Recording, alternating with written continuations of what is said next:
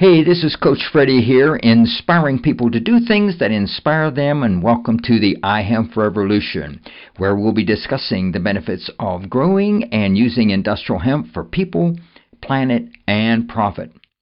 Conversations about the history, legalization, farming, harvesting, processing, building, manufacturing, investing, and how industrial hemp can benefit people's lives, heal the planet, and how it can be used to make thousands of products and boost the economy and business. So, are you ready to join the iHemp revolution?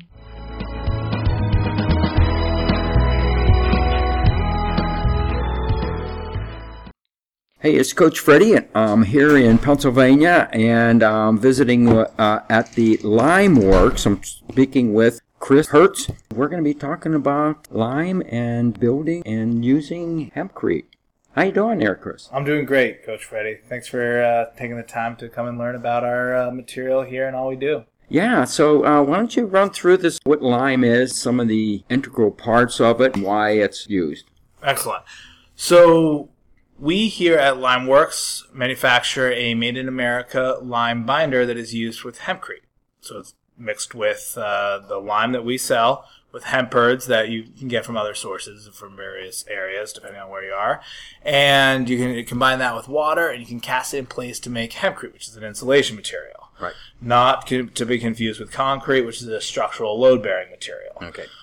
So Hempcrete is used above grade. And one of the reasons that makes lime so unique is its molecular structure. Uh-huh. Okay. So when a limestone is formed, it forms with hexagonal plate crystal structures. That's very important. They have a great modulus elasticity, meaning that they have a lot of bend, but yet more importantly, they come back. So they can get a force exerted on them, and they're very giving, but yet they come back to their original structure.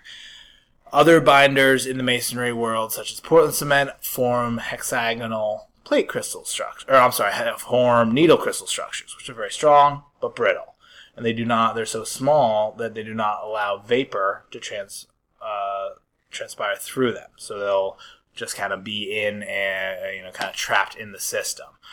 So with Hempcrete, the importance of that vapor permeability and the modulus of elasticity is that these units are moving. The Hempcrete walls expand, contract with temperature and also water, and as they get wet, they need to be able to dry out. So it's kind of this symbiotic system that works together with the moisture, with the movement, to really create this long-lasting, unique material. And again, why it is kind of self-regulate humidity.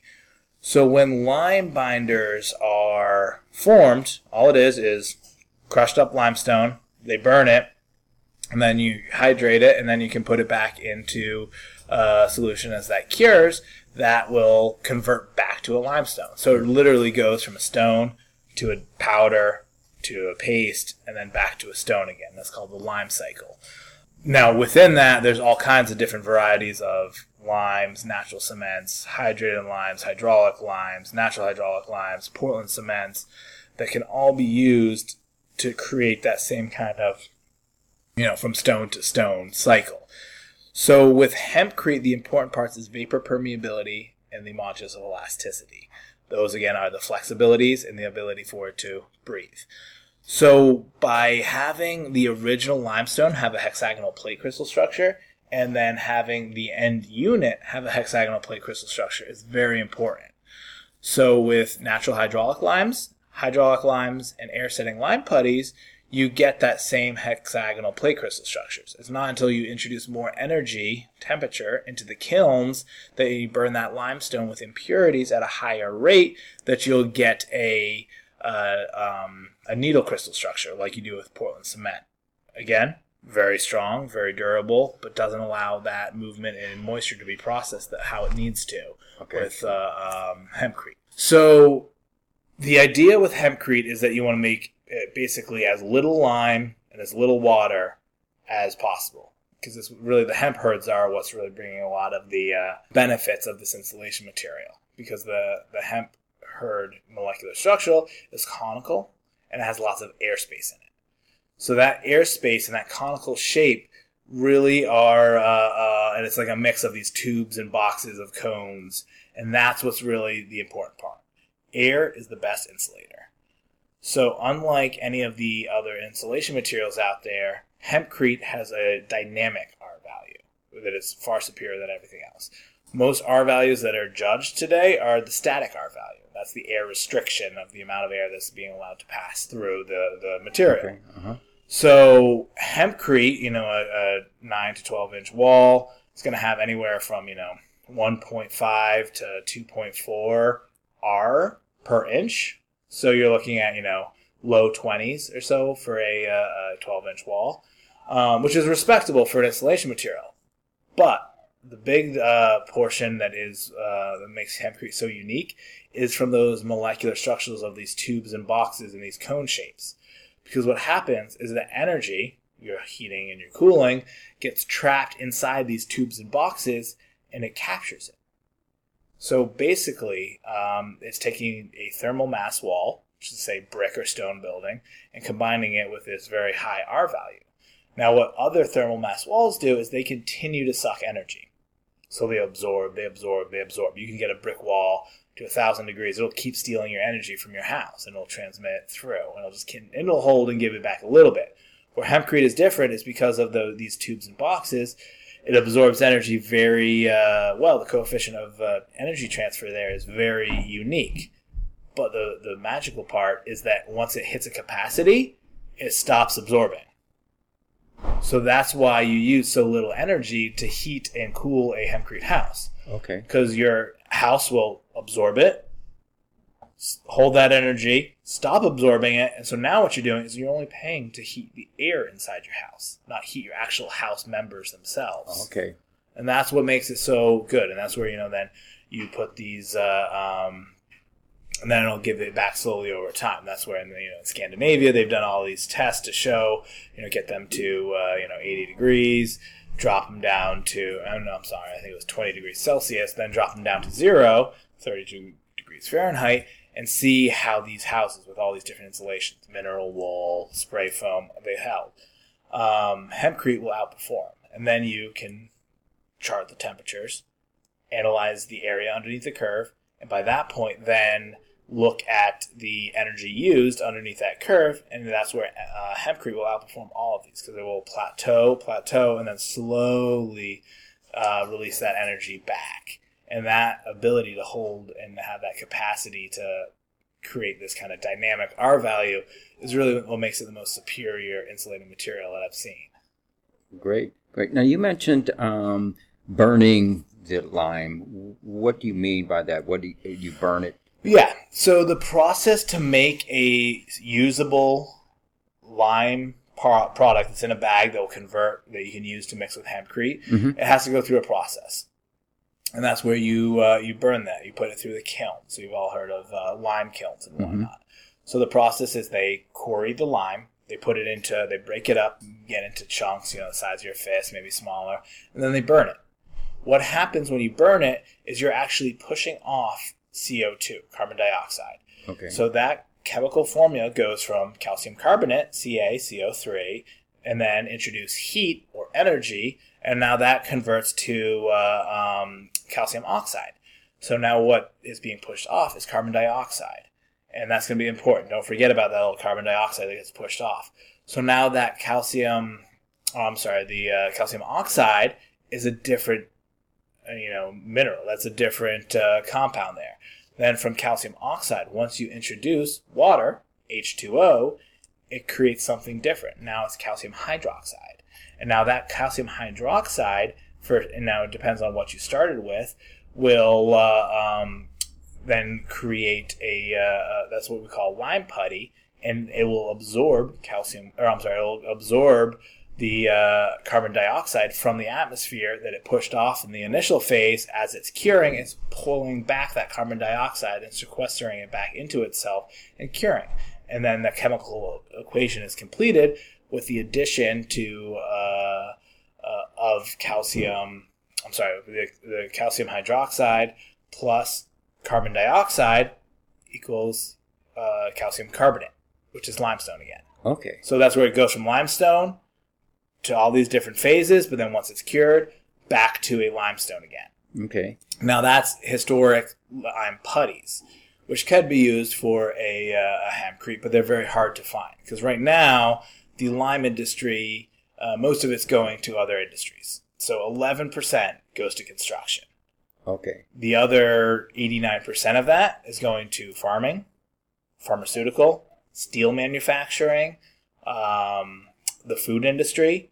So that's all being burned a slightly different way, because that energy, initial energy in the kilns, is very important to make sure you hit that calcium carbonate, the calcium oxide mark. Because if you don't hit that calcium oxide mark, you're not going to go back into that lime cycle and convert back. Okay. It'll be the same thing. You can take clay, you can pack clay into a ball, and it's going to hold that shape, but you put that ball out in the weather, and it's just gonna disintegrate. Same thing as if you don't hit those right chemical marks, then you're not gonna get that great conversion, and your house will literally fall apart. Okay. So that's an air setting lime putty. That is not what we have in our mix. We have a hydraulic. That means there was a silica introduced to that calcium carbonate, and by burning that, you get a silica fusion going on, as well as the carbonation. So now you have two cures phases. You have the first is the silica fusion, and that's the hydraulic. That's where we get the name hydraulic limes. Mm-hmm. And then you get the second cure is the carbonation, and that is from the calcium carbonate hitting up those marks of those calcium oxides.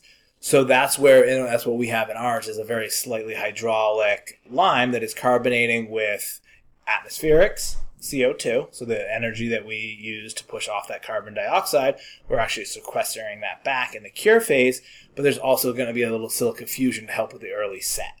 And again, that kind of combination and that balance between the silica fusion and the carbonation is what gives the ecologic hempcrete binder the ideal cure rates. Okay. Because again, with hempcrete, it's very important to hit your cure rates. Because if you don't, there's a natural protein in the hemp hertz called lignin that could leach out and cause yellow staining on your plaster or your stucco or your render.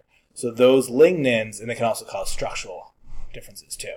So when you're casting hempcrete and you have a hempcrete wall, you really want to be conscious of the moisture content. You want to make sure that that's getting to about 15 to 20% moisture before you start your plastering. And that usually takes about 4 to 6 weeks. And that's one of the biggest holdups with hempcrete building on site. Once you have the wall done, and so you wait for this curing time, say 4 weeks, and it's ready, is there a way to test the water content in there? Yes. What we recommend is to get a moisture meter. Okay. And they have them with varying prong lengths, and they're basically needles that you can test in, and it'll read that. Okay. They're actually very common. A lot of times they're used in woodworking and other industries to judge that. It uses conductivity of the material, so you can kind of see what that should be, and that's where once you kind of reach that moisture content, it's not going to start bleeding out anymore because it's all pretty much dry. Because once they're dry, and they'll be kind of locked in there. Okay. But before that, as that moisture is moving from the core of the hempcrete wall to the surface, because that's how it kind of dries out, is the surface gets drier and then the core takes the longest. Once you hit that 15 to 20% moisture content, that's when okay, we got this. Let's start putting our base coats on. Let's start putting the renders on. Because we have seen failure where people have not waited and seen early failure of it getting this really yellow staining. I've seen that. Yeah, and I've done it myself here in our product phasing because, I was feeling like, well, is it just going to be yellow staining? And then we put another coat on and it's going to be fine. Because, again, when in hempcrete constructions, the people's jaw drops when you have to say, okay, now you have to wait 4 weeks to put your next coat on to keep going with your house. Especially areas that have this, thing in the later months of the year called winter. I don't like that. Exactly. So in the samples I did here, I got that yellow staining, I was like, okay, that was ugly. But then a few months later, the whole thing got blown apart. And it was getting premature filling. I was seeing a little puckering. I was seeing all kinds of, almost like little crystals come in as well. and that it was just probably the precipitating anything out of that, and it was a disastrous failure. So and again, the first thing I do when I talk to people about hempcrete is you can't rush it. It's just you really understand the parameters of it, because the temptation is real to say, okay, this looks awesome, let's keep going. It feels dry, it looks dry, but you put that moisture meter on there, and you still might be at 50% moisture. There's still a lot of lignins left to come out of there. Then you start applying the finished plaster. Mm-hmm. Yeah, so that's where again as Andy has mentioned and will mention here, LimeWorks kind of got into this. Is that we focused on these historic lime renders, plasters, stuccos, and mortars and materials to put on old masonry houses. Because the same is true with the vapor transmission and the modulus of elasticity. How old houses, masonry houses, handle the movement in moisture, the same necessity that a hempcrete or a straw bale house needs to handle the moisture and movement. There's a lot going on there, so you need the material to be able to accommodate that. Okay. So that's where, from a hempcrete, on the exterior, there's lots of different options on how to finish it. You could even do traditional siding and, clapboard, wood, aluminum, vinyl, what have you on there. For me, the biggest benefit of hempcrete is that you don't need to do that. Exactly. You don't need to do the wire. You don't need to do the house wrap. You don't need to do the wire lath. You don't need to do caulk around the windows. All that stuff's already done. It's not petrochemicals, and you're not relying on adhesives. So once you're at that 15 to 20% moisture on the exterior, you're looking at a 3-coat system. Total depth is probably going to be about 3/4 of an inch to an inch. Okay. So usually what we recommend is a 3/8 of an inch first coat. You want to put that on very tight, steep angle trowel, using a lime mortar, whether or not that's from us or not, to make sure that that's going to be holding that moisture and movement in balance. And then you let that cure. I know with our stuff, our Ecologic top coats, they are pre-blended. They already have the sands in them. They already have the limes in them. Come in 12 different stock colors. Okay. The base coat, you don't really need to worry about the colors too much, but you have to wait 5 days. So you let that cure. Make sure it's all really keyed in, because you really want your renders, especially in lime, to have 2 different types of bond: chemical and mechanical. The chemical is it absorbing into the substrate, whether or not that's the hempcrete or the first coat or the second coat. And then the mechanical is it being able to grab. As you've seen, I don't know if you've seen lots of pictures, and then what we just saw here in our lab or in our corn crib. Hempcrete is one of the most ideal substrates for plaster and exterior renders. Every plaster and stucco I've ever shown hempcrete to has just fallen instantly in love and said, "Oh my goodness, this is the best substrate I've ever seen." There's just all these little nooks and crannies for it to grab onto. So it has great chemical bond, and since it's absorbing and it's already basically a limestone with hemp hurt in it, it's a great chemical bond as well. And so what you get is this interconnected pore system from the render to the lime that is in the hempcrete. So you have great vapor transmission. So you're not going to get any kind of barriers. Because you can have material A that is breathable, material B that is breathable. But you put them together, but they're closed-walled systems, so you don't get any transmission through that. Okay. But with lime, it's unique, so it absorbs in with that chemical bond structure. You get this interconnected pore system. And that's what's important for that vapor permeability. Okay. So then, after you have your base coat on, you do another 3/8 inch coat. Again, we have options. So you can either buy our pre-mixed bags and everything's in there. All you have to do is add water on site. We do have the option of just selling the natural hydraulic lime. And then you get sand on site, which is a little bit cheaper of a method to do too. We do have other additives in our pre-blended materials that aid in the water retention. So it helps the curing, the air entraining, so it makes it a little bit more fluffy, and the flowability or the plasticity, so it spreads a little bit more easily. Okay. But once cured, going with just the NHL mortars and the sand mixed on job site or the pre-mix, you're going to be at basically the same point. Okay. We'll help you out with mix ratios, what kind of sands to use, because it does matter. It's very important. And again, you'll see early failures. Pre-wetting.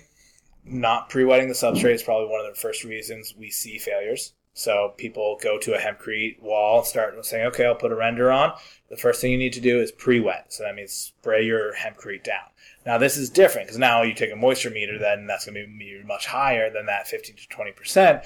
But it's not going to like activate those lignins again. They're kind of locked in the system. Okay. So you do want to pre-wet, put your first coat on, and then after that, you'll wait about 5 days. Really make sure your coat's scratched up and keyed up, we say.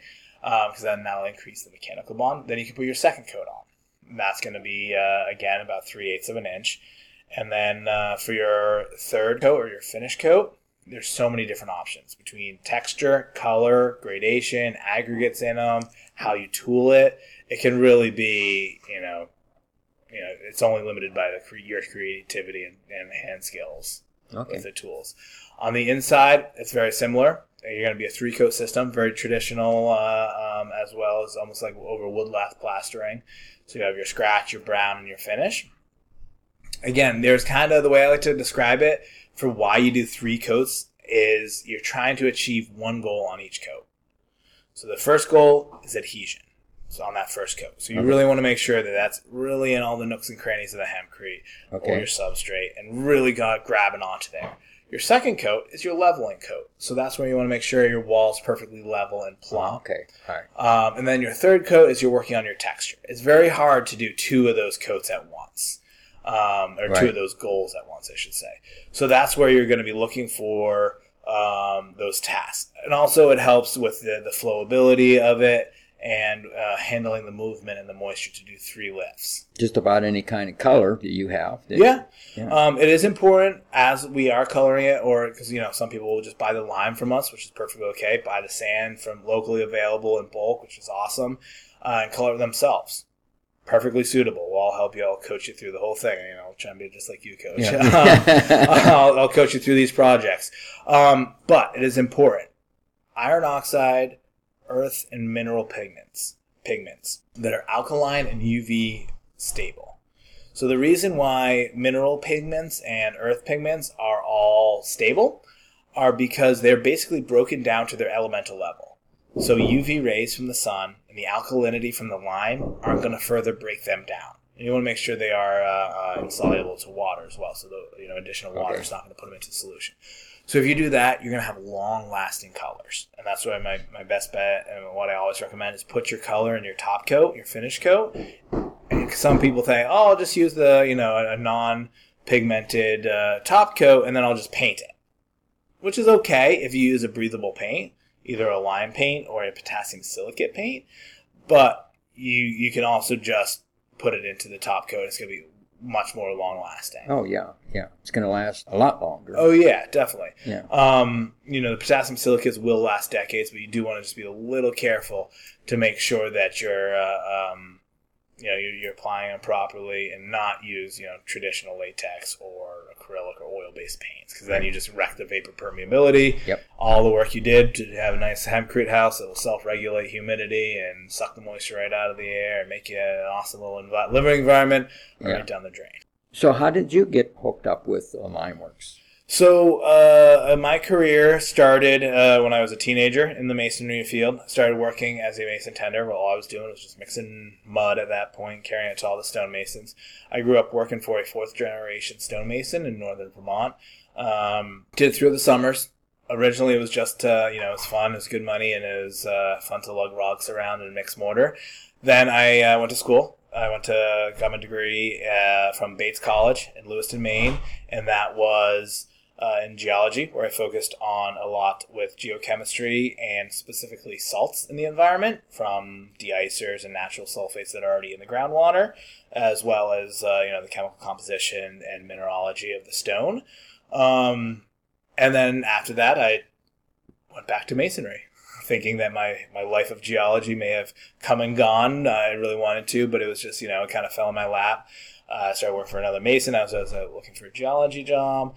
And then I just started my own masonry company. Okay. And started doing historic masonry restoration.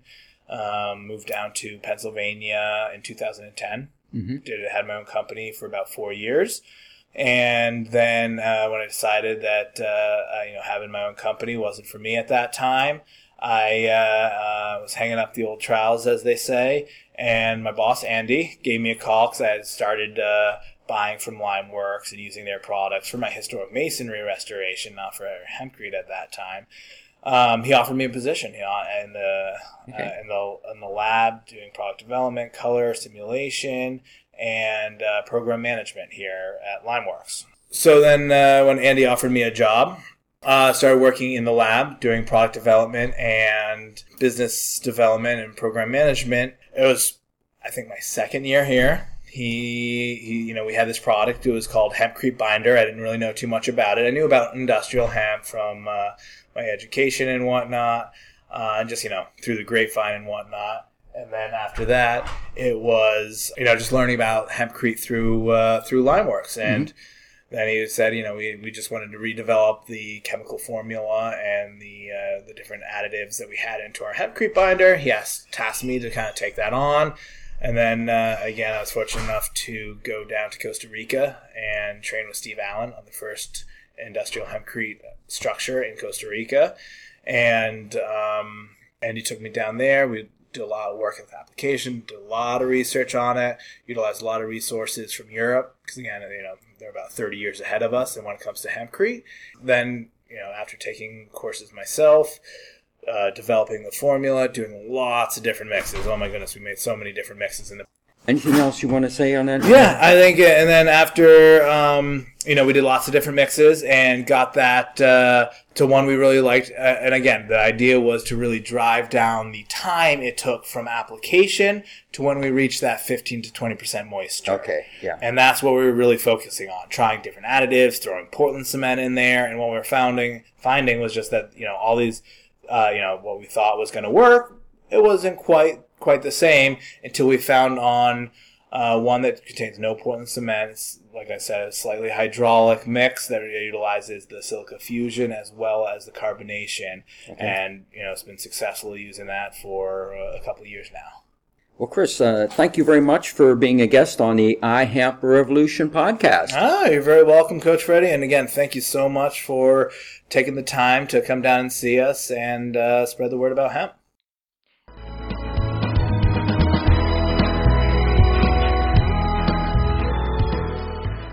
I want to thank our listeners for tuning in today, and make sure that you subscribe to the iHemp Revolution podcast on iTunes or Stitcher Radio. Give us a review and follow us on Facebook.com/iHempRevolution. Like us and then tell your friends. Help us spread the word about how using industrial hemp can benefit people, heal the planet, and provide long-term profit.